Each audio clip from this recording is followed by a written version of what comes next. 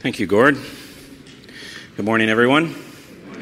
Nice to see you here. If you're visiting and you don't know me, my name is Paul Graham. I'm lead teaching pastor here at Lakeside. And we are continuing, it seems like it's been forever, but it's only been 2 weeks. And we're coming back to Ecclesiastes and continuing our summer series in the book of Ecclesiastes.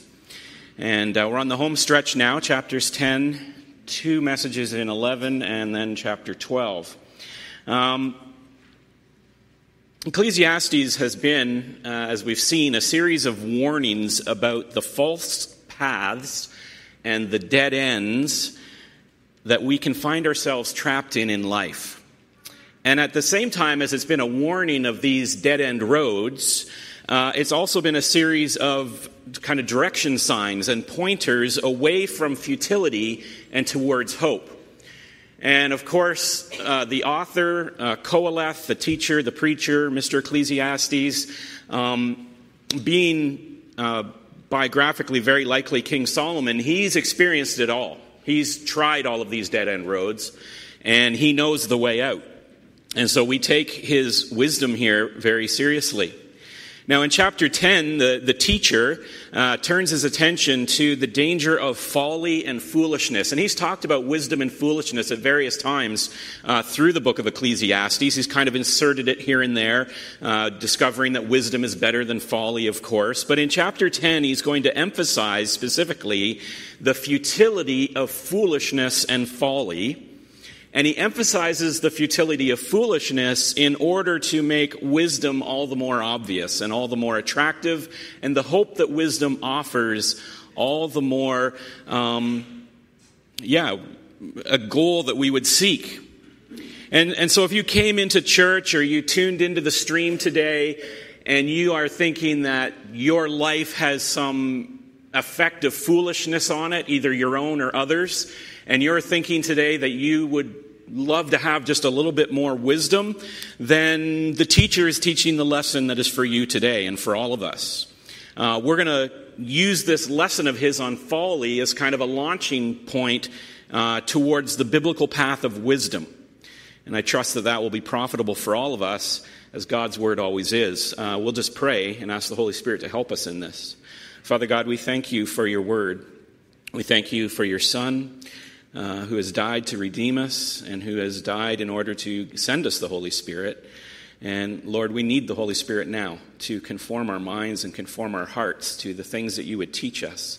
And Father, I pray that for myself as I speak. I pray that for everyone who is listening, that the Holy Spirit would open our eyes, would open our hearts, open our ears to your wisdom. We pray this in Christ's name. Amen. Now, if you've read Ecclesiastes chapter 10 before, you will notice it kind of reads a lot like Proverbs, which not incidentally is another book that Solomon wrote. And so it seems very disjointed because it's a series of maxims and proverbs and kind of quotes and advice in various parts of life. And so we're not going to unpack all of Ecclesiastes 10. I'll leave that to you. But we're going to look at verses 1 to 3 again as kind of the summary of the description of foolishness. Learn what we can about foolishness and how it leads us to wisdom. Ecclesiastes 10, verses 1 to 3, begins this way. Dead flies make the perfumer's ointment give off a stench, and so a little folly outweighs wisdom and honor. A wise man's heart inclines him to the right, but a fool's heart to the left. Even when the fool walks on the road, he lacks sense, and he says to everyone that he is a fool. All right, like I said, there's a lot more to chapter 10, and I'm not going to go into all the things that chapter 10 goes into about foolishness, but I think this will give us a summary of foolishness, which will then allow us then to consider wisdom. So the first thing about folly or foolishness is that it stinks. Dead flies make the perfumer's ointment give off a stench. The King James Version also gives us a picturesque or perhaps a fragrant translation. Dead flies putrefy the perfumer's ointment and cause it to give off a foul odor. Yummy. So the idea here is fairly clear. Like one rotten apple, a tiny amount of foolishness spoils an entire jar of sweet-smelling ointment. So the perfumer here has combined his ingredients carefully. He's created this, fragrant body oil, this ointment that you would put on to smell nice. And he's got this container that he would probably divide into smaller bottles in order to sell. But the whole batch of sweet ointment is ruined when perhaps overnight the lid is left off, kind of in his own state of foolishness, and flies get into the ointment and they die and they spoil the smell of the whole perfume. It takes a very small amount of folly to outweigh honor. Solomon would have us know that foolishness is so powerful that it destroys entire seasons of your life. A small amount of foolishness might destroy your whole life. And remember, this is an older Solomon speaking to a younger generation of Israelites. And so young people, most of which are sitting over here, and some young people over here, and maybe some older people who still have lessons to learn, understand this from Solomon. It is on his heart to let you know that one small folly can destroy years of honor. You can be honorable and wise for 30 or 40 or 50 years, and a tiny amount of foolishness can destroy a lifetime of honor. In one small foolishness, a career can be destroyed, a friendship can be destroyed, a marriage can be destroyed. One foolish impulse or lapse of judgment, something beautiful can be irreparably spoiled.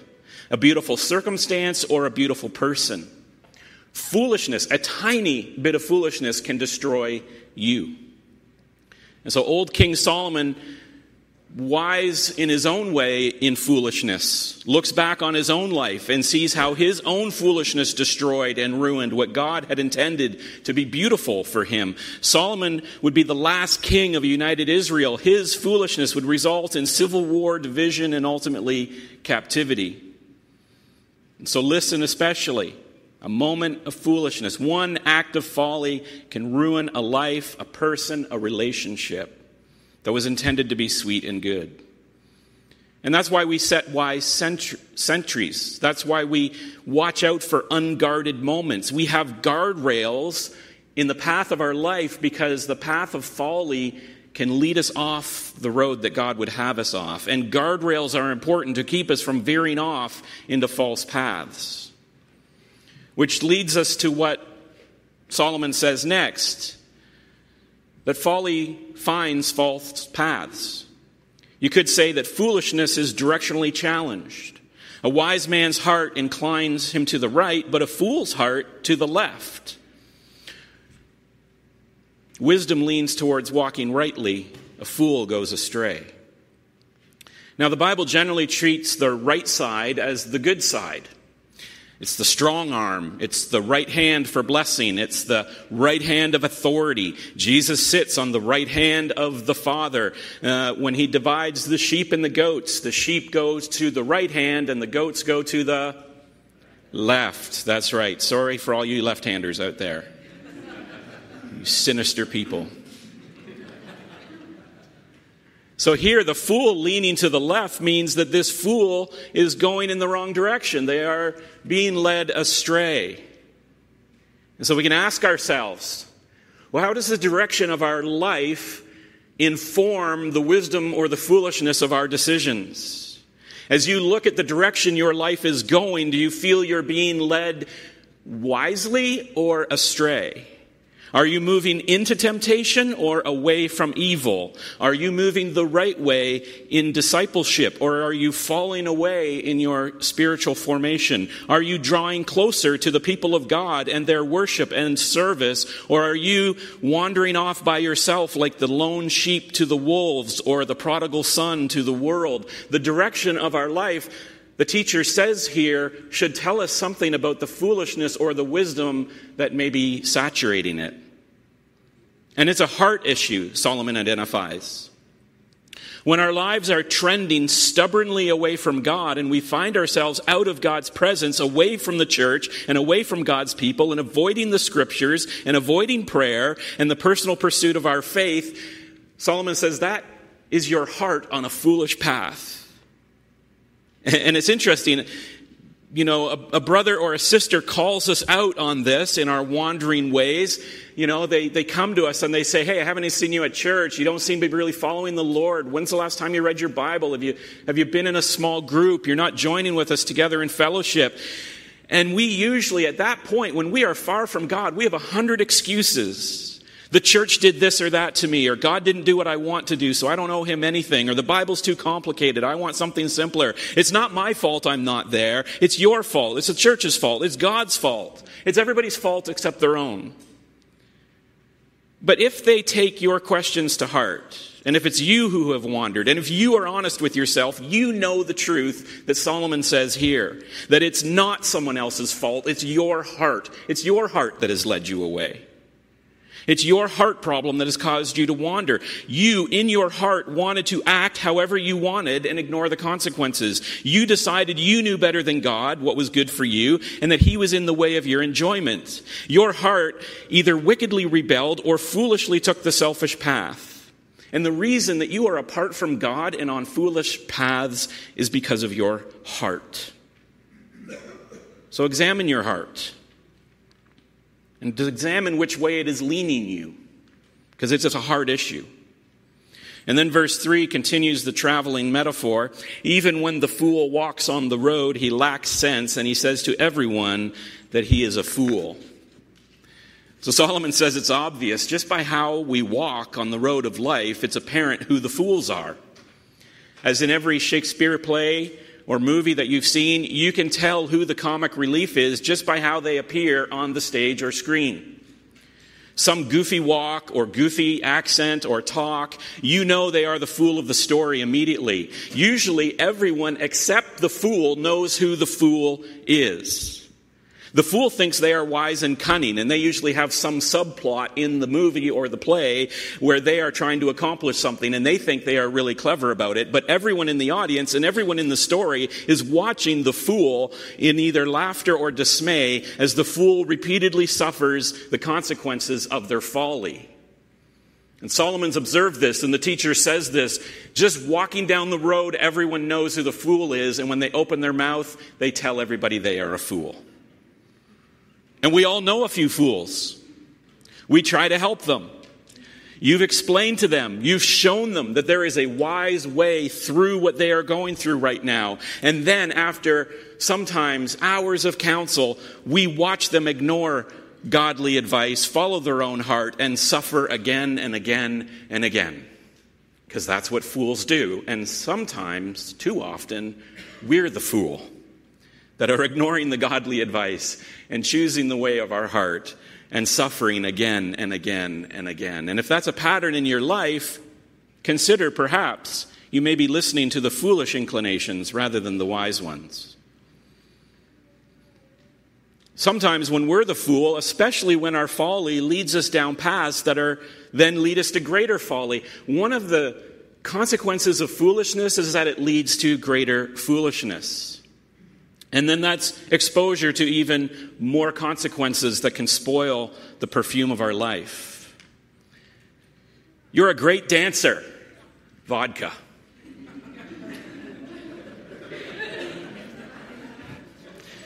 Now that's kind of funny and mostly harmless. But it also, usually the foolishness of drunkenness leads to, he's a gentleman, you can go home with him. Tequila. And remember, one small, foolish moment can spoil the whole batch of your life. The beautiful past, the beautiful future of your life can be ruined with 1 ounce of folly, one foolish decision. Dan Allender writes, the fool will follow a path that seems to be right to them, even when the blacktop gives way to gravel, and gravel to dirt, and dirt to rocks, and rocks to debris. Almost nothing will stop the fool from plunging ahead into peril. And we've all seen this too many times, and so has the teacher. And many of the remaining verses in chapter 10 go on to point out the kinds of foolishness we get up to, which you can study for yourselves later this week. Solomon talks about the folly of planning evil works in verse 8. You dig a pit to trap someone else, and you fall into the pit trap yourself. You dig through the mud and plaster of a house wall in order to rob from it, and you're bit by a snake that lives in the wall. Verses 9 and 10, the foolishness of working or acting too quickly without a plan or skill. You hurt yourself working in rock or wood because you've not prepared properly, sharpening the axe. And also the foolishness of not acting quick enough. You delay charming the snake, and instead of it being a profitable day for you at the market, your slowness in charming the snake ends up with you being bit and costing you a medical bill, probably, in verse 11. So Solomon goes through with these proverbs in chapter 10 to say this is what folly looks like. Fools talk too much, listen too little. Foolishness begins with ourself and our heart, and it ends is bitter, and it stinks up what could have been beautiful. But Solomon would not want to leave us in folly. Remember, the strategy of Ecclesiastes is to draw our attention to the darkness in order to see the light more clearly. And so the alternative to foolishness that Solomon in Ecclesiastes esteems is wisdom, of course.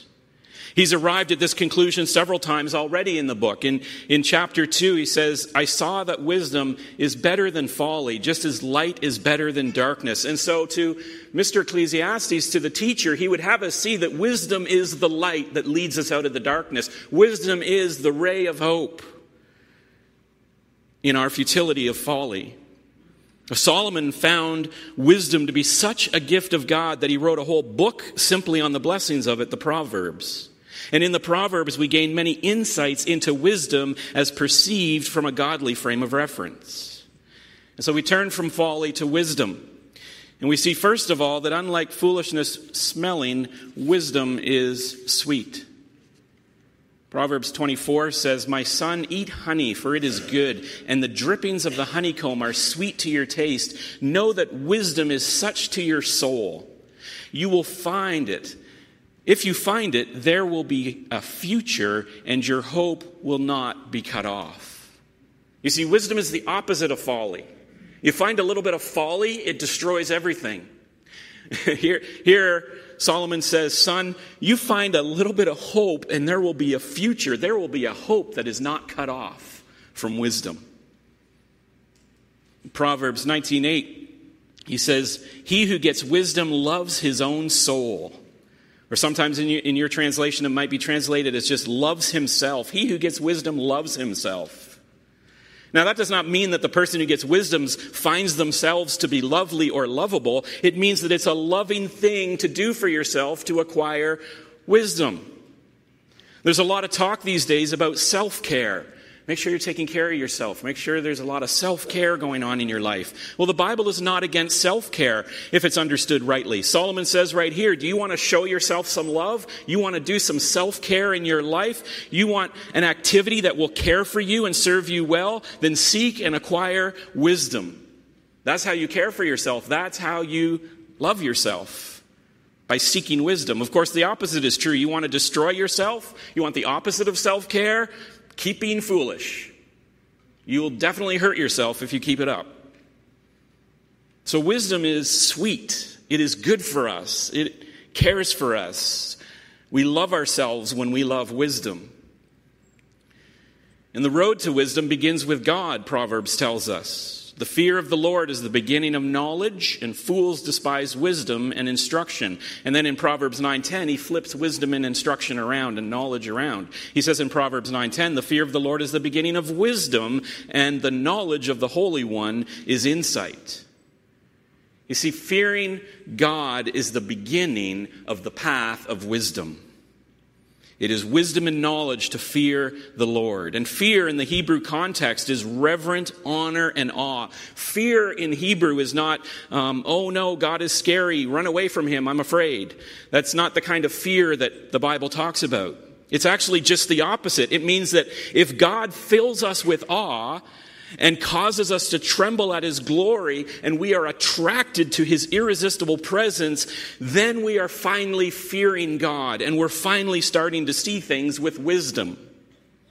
The fear of the Lord is the beginning of wisdom. Viewing God with awe and reverence is not actually the end of wisdom, as you might think. You might think that's the wisest thing I can do. It is, but only because it's the start of wisdom. As if it takes a whole bunch of wisdom to get ourselves to God. It's not like we get ourselves really wise, and after we make ourselves really wise, we finally honor God. No, it's not the end of wisdom pursuits. It's the beginning of wise pursuits. All the other man-made religions will tell you, study really hard and, learn the sacred scriptures and work on being a wise person. And when you are really, really wise, you will achieve enlightenment and arrive at God. The Bible says it's the other way around. You guys are idiots. The beginning of wisdom starts when you come to me. That's when your wisdom begins. That's the start of it. You are never going to be wise enough on your own to find God at the end of your wisdom. So don't go on a spiritual journey without God. Start with God and let Him give you wisdom. And thank heavens, we are not wise, and looking to God is where we start. All the future characteristics of wisdom that we are going to experience and learn, we will acquire because they flow out of first starting with God. God is like the river that the springs of wisdom flow from. And the characteristics of godly wisdom are made evident through all of the Proverbs, of course, but elsewhere in Scripture as well. Just as a quick survey, we see that wisdom listens to advice. Proverbs 12:15, wisdom acquires knowledge in 18:15, shows restraint, Proverbs 17:27. Also talks about that in Ecclesiastes 10, where we are today. Wisdom is humble in 11:2. It's insightful in 4:7. It sets us free from the world, Colossians 2:8 says. Wisdom does not waste. It's not wasteful. It doesn't waste our life or our time in Ephesians 5:15. And I could go on and on about all the characteristics of wisdom that flow out of beginning with God. You begin with fearing God, and all of these aspects of wisdom flow from God into our life. James was apparently keen on summarizing many of the characteristics of God-fearing wisdom when he wrote James 3:17. He just tries to tidy it all up for us. He says, but the wisdom from above is first pure, and then peaceable, and gentle, and open to reason, and full of mercy and good fruits, impartial and sincere. Oh man, that's a good list, isn't it? Right, we just think about the path our life is on. We think about the words that come out of our mouth sometimes. We think about the things that we would want flowing into our brain and into our heart and into our life. And this list is basically it. That's what I want flowing into me. That's what I want flowing out of me. This is what I want guiding my life. I want this wisdom. What a great list. The wisdom of God is everything that we could want. In Romans 12:2, Paul encourages believers to transformation in their life by a renewing of the mind, he says in Romans 12:2. And by this renewing of our mind, by this wisdom of God flowing into us and transforming us, we'll know the will of God. And he calls it a spiritual wisdom in Colossians 1:9. He says, we have not ceased to pray for you that you may be filled with the knowledge of his will in all spiritual wisdom and understanding. Paul wants Christians, his Christian friends, to be saturated with the wisdom of God for life-transforming purposes. And notice here, I'm not just talking about the wisdom of God's word. Of course, you almost go there by default, that God's word is wisdom, and so we need God's word, and it will instruct us and guide us. And that is absolutely true. It's the wisdom which follows God's word, but it is also the wisdom which discerns the way to act when there is no clear word from God. Both wisdoms are the same. Our wisdom isn't just, let's look up in the Bible and see what I'm supposed to do. This verse tells me what I'm supposed to do. Okay, good. Sometimes we get that. Sometimes the Bible is that clear. Then there's other times in our life and we're like, I need wisdom and the Bible's not telling me what college to go to. Right? I need wisdom and the Bible is not pointing out to me the woman I should marry. I need wisdom. But wisdom, both the wisdom of Scripture and the wisdom of life flow from God. It's the same spiritual wisdom. There's no distinction between them. By saturating our minds and our hearts with God's word, then we gain the wisdom of his word and we gain the wisdom to guide us in all situations. So seek wisdom. Seek it. Saturate your hearts and minds with the wisdom that comes from God. This is not only how you love God, but how you love yourself as well. He who seeks wisdom loves himself. When God demands our full attention, when he calls us to make him the only spring of wisdom and life that we drink from, it's not to satisfy his ego. It's not like God's ego needs to be satisfied by people taking pleasure in him and calling him wise. When he calls us to look to him as the source of our wisdom, it's because it brings us the greatest satisfaction. It's the most loving thing he can do for us, is to say, listen to me. Because if you listen to anyone else, you will destroy yourself. So listen to me. It's the most loving thing I can tell you to do. And it brings me the greatest glory. Because as you listen to me and my wisdom proves wise, I'm glorified and you're satisfied. It's a good system that he's arranged. Makes sense. He's wise. So that's the beginning of wisdom. That's how we get started on the path. We look to God, we go to God, we fear God, we get into his word. How do we travel the path of wisdom? How do we do this? How do we get wisdom? Well, first of all, desire it. You have to desire wisdom. You have to make a conscious effort to say, I want to be wise. Proverbs 4 says, prize her, that's wisdom, highly, and she will exalt you. She will honor you for your embrace. In other words, wisdom has to be valuable to us. In order to get wisdom, you have to give up or trade something else in your life for it. If it's valuable, you'll pay for it. Proverbs 2:4 says, seek it like silver and search for it as a hidden treasure. What would you trade in your life for wisdom? In order to acquire it, you have to give up something. You may have to give up some Netflix time, or some video game time, or some Facebook scrolling, in order to get biblical wisdom. You're going to have to trade some Netflix for studying the Word or listening to the Word preached. You might have to give up finishing that video game that particular night. And you should feel, if you're trading Facebook or Netflix or video games, that you should feel in your heart that that's a good trade. I'd gladly give up Netflix to get some wisdom from God, because it's valuable to me. If Netflix is more valuable to you than the wisdom of God, then you're not desiring it. You got a value problem in your heart.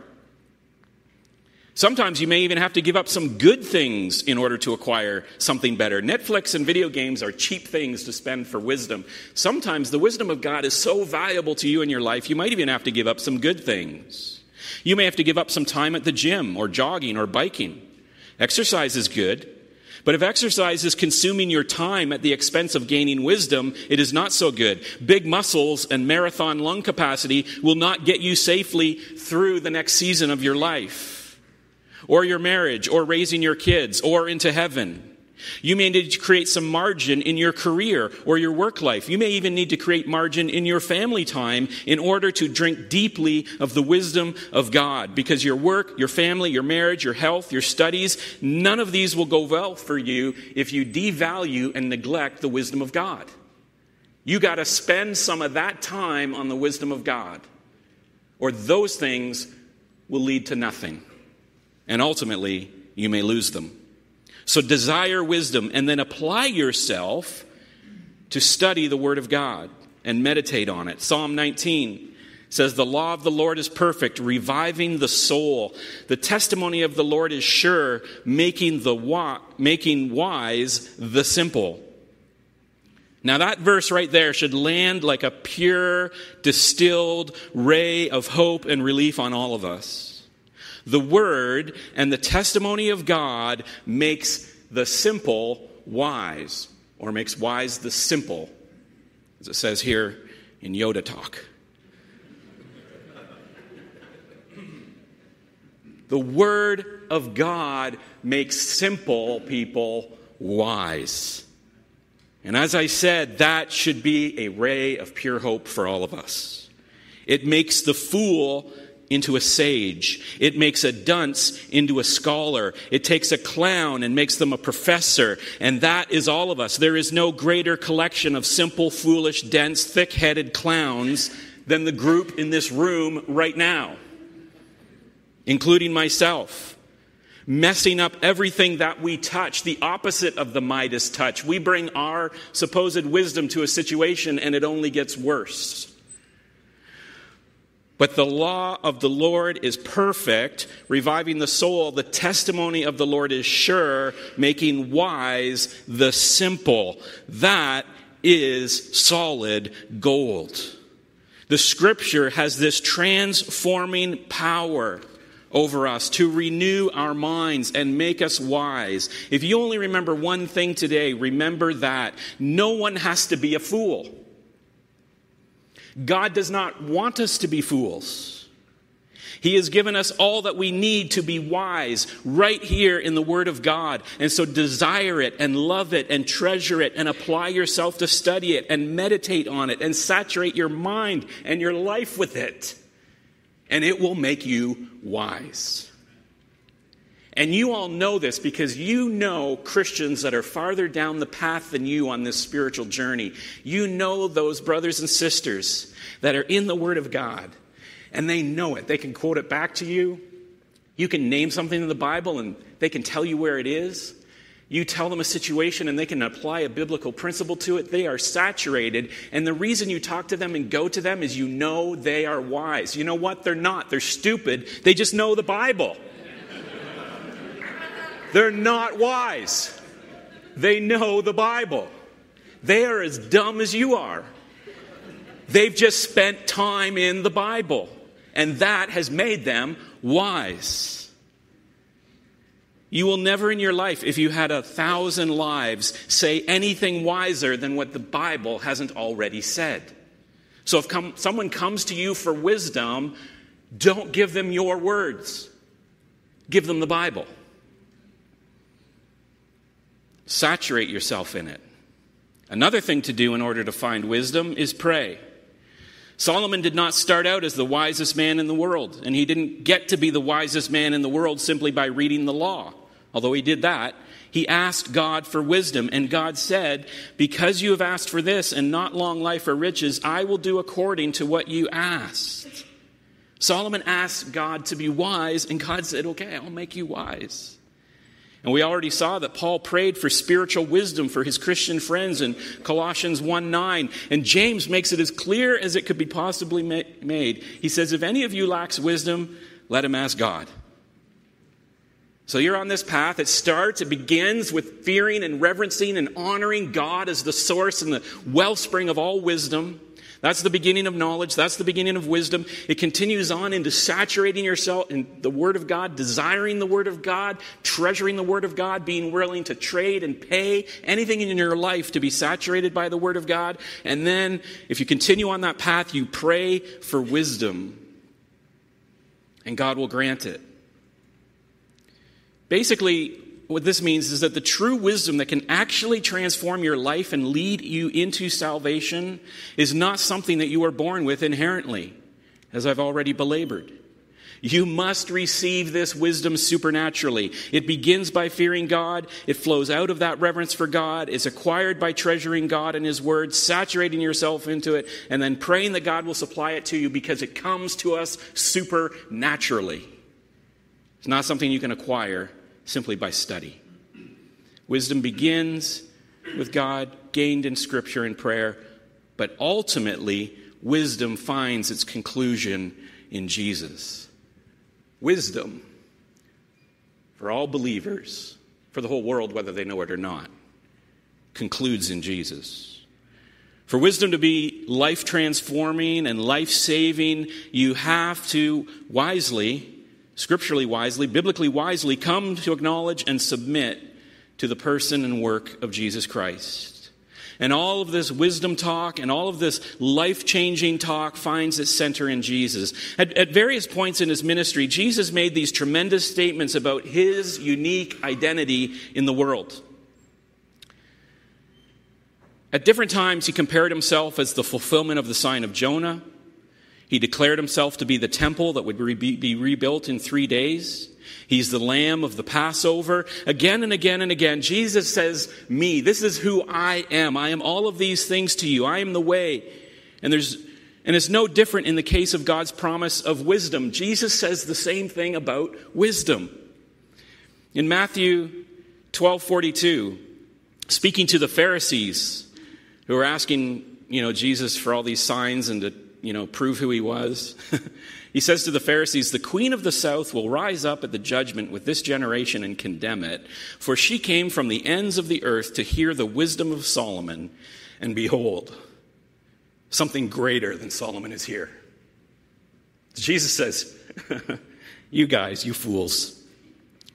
If you want to read about what he's talking about here, you go to 1 Kings 10, where we learn that the queen of Sheba, hearing how wise that Solomon was, traveled to Solomon, brought her whole retinue, brought animals packed with gifts, and Solomon answered every question that she asked him and knew everything that she sought. And Jesus says here to the Pharisees that the pagan queen recognized God's wisdom when she saw it and honored it in Solomon and reverenced it in Solomon, and she will be able to judge you in the day of judgment, you silly Pharisees. This pagan queen of Sheba sees wisdom more clearly than you because she only saw Solomon, and you see me. You have me. I am greater than Solomon. I am the conclusion of God's wisdom. I am far greater than Solomon, and you can't even see it. Solomon taught and spoke the wisdom of God, but Jesus is the wisdom of God. 1 Corinthians 1:24, "But to those who are called, both Jews and Greeks, Christ, the power of God and the wisdom of God." Jesus is wisdom. Solomon spoke the truth and pointed towards life, but Jesus is truth. He is life. John 14:6, Jesus said to him, "I am the way, the truth, and the life. No one comes to the Father except through me." Prophets declared the promises of God, but Jesus is every promise of God fulfilled. 2 Corinthians 1:20, "For all the promises of God find their yes in him." Jesus is the one in whom are hidden all the treasures of wisdom and knowledge, Colossians 2:3 says. In other words, to find true wisdom, you must find Jesus. You go on this path of wisdom, this journey of wisdom, and you get all the way to the end, and you miss Jesus at the end, then you haven't arrived yet. Jesus is the conclusion of the wisdom of God. He and his gospel are the wisdom of God in salvation.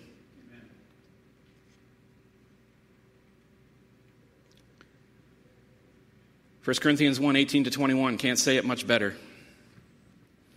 "For the word of the cross is folly to those who are perishing, but to us who are being saved it is the power of God. For it is written, I will destroy the wisdom of the wise, and the discernments of the discerning I will thwart. Where is the one who is wise? Where is the scribe? Where is the debater of this age? Has not God made foolish the wisdom of the world? For since in the wisdom of God the world did not know God through wisdom, it pleased God through the folly of what we preach to save those who believe." Now that's a mouthful, as most of what Paul writes is. But you see what's going on here. God says all the wisdom of the world is foolishness compared to my wisdom. What's my wisdom? My wisdom is I'm going to save the world through what it thinks is foolish. I'm going to send my son. And my son is going to live a perfect life, and he's going to die a sacrificial death. He's going to look foolish and shameful up there on that cross. And everybody's going to look at him and mock him and say, what a fool. He came to this earth to give his life for the people that are crucifying him. And God says, that's going to look like foolishness, but you know what it is? It's wisdom to everyone who is to be saved. Jesus is the end of wisdom for salvation and satisfaction for all people. You look at the cross, you look at Jesus hanging on the cross, you look at him saying, Father, forgive them. They do not know what they do. And when you see that and you treasure it above all else, and you see what Jesus has done, then you've arrived at wisdom. Because that's how you're saved. Through what everybody else thinks is foolish. And that's how our God works. He takes everything and turns it upside down. God will use a simple country church and a very simple country preacher. He will use simple parents who seem foolish to you in your teenage wisdom. God will use all these foolish things against the supposed wisdom and cleverness of the world. and by apparently foolish preachers and foolish parents and foolish friends. And in spite of all of your cleverness, God will save many through the foolishness of the cross. And in fact, he will even save your foolish hide if you submit yourself to him. If you exchange all the cleverness that you think you have in your heart for the foolishness of the gospel, for the foolishness of God, who would humble himself, submit himself to his creation out of love to rescue it. Let's pray. Father God, we thank you for your word. We thank you that you have no desire that we be fools, that you have given us your word. Remember, there's two things to remember today. First thing to remember is that we don't have to be fools, because you have given us your word to make us wise. And that wisdom leads to salvation in Jesus Christ. That's the second thing to remember. That what might appear foolish to us in our heart and in our minds, that we just think is the biggest, most ludicrous joke or story we've ever heard, is the wisdom of God. And you have been using that foolishness to save the world for centuries. So, Father, we as a people want to reject folly. It stinks. It can destroy us. We want to embrace wisdom that begins with you, that comes to us through your word, that comes to us through prayer, that we treasure, that we desire, that we would trade anything in order to acquire. Make us a gospel and Bible-saturated people, so that we are wise, not with the wisdom of our own minds or our own hearts, but with the wisdom of God, and the wisdom that comes only supernaturally by your word and your spirit. We pray these things in Christ's name. Amen.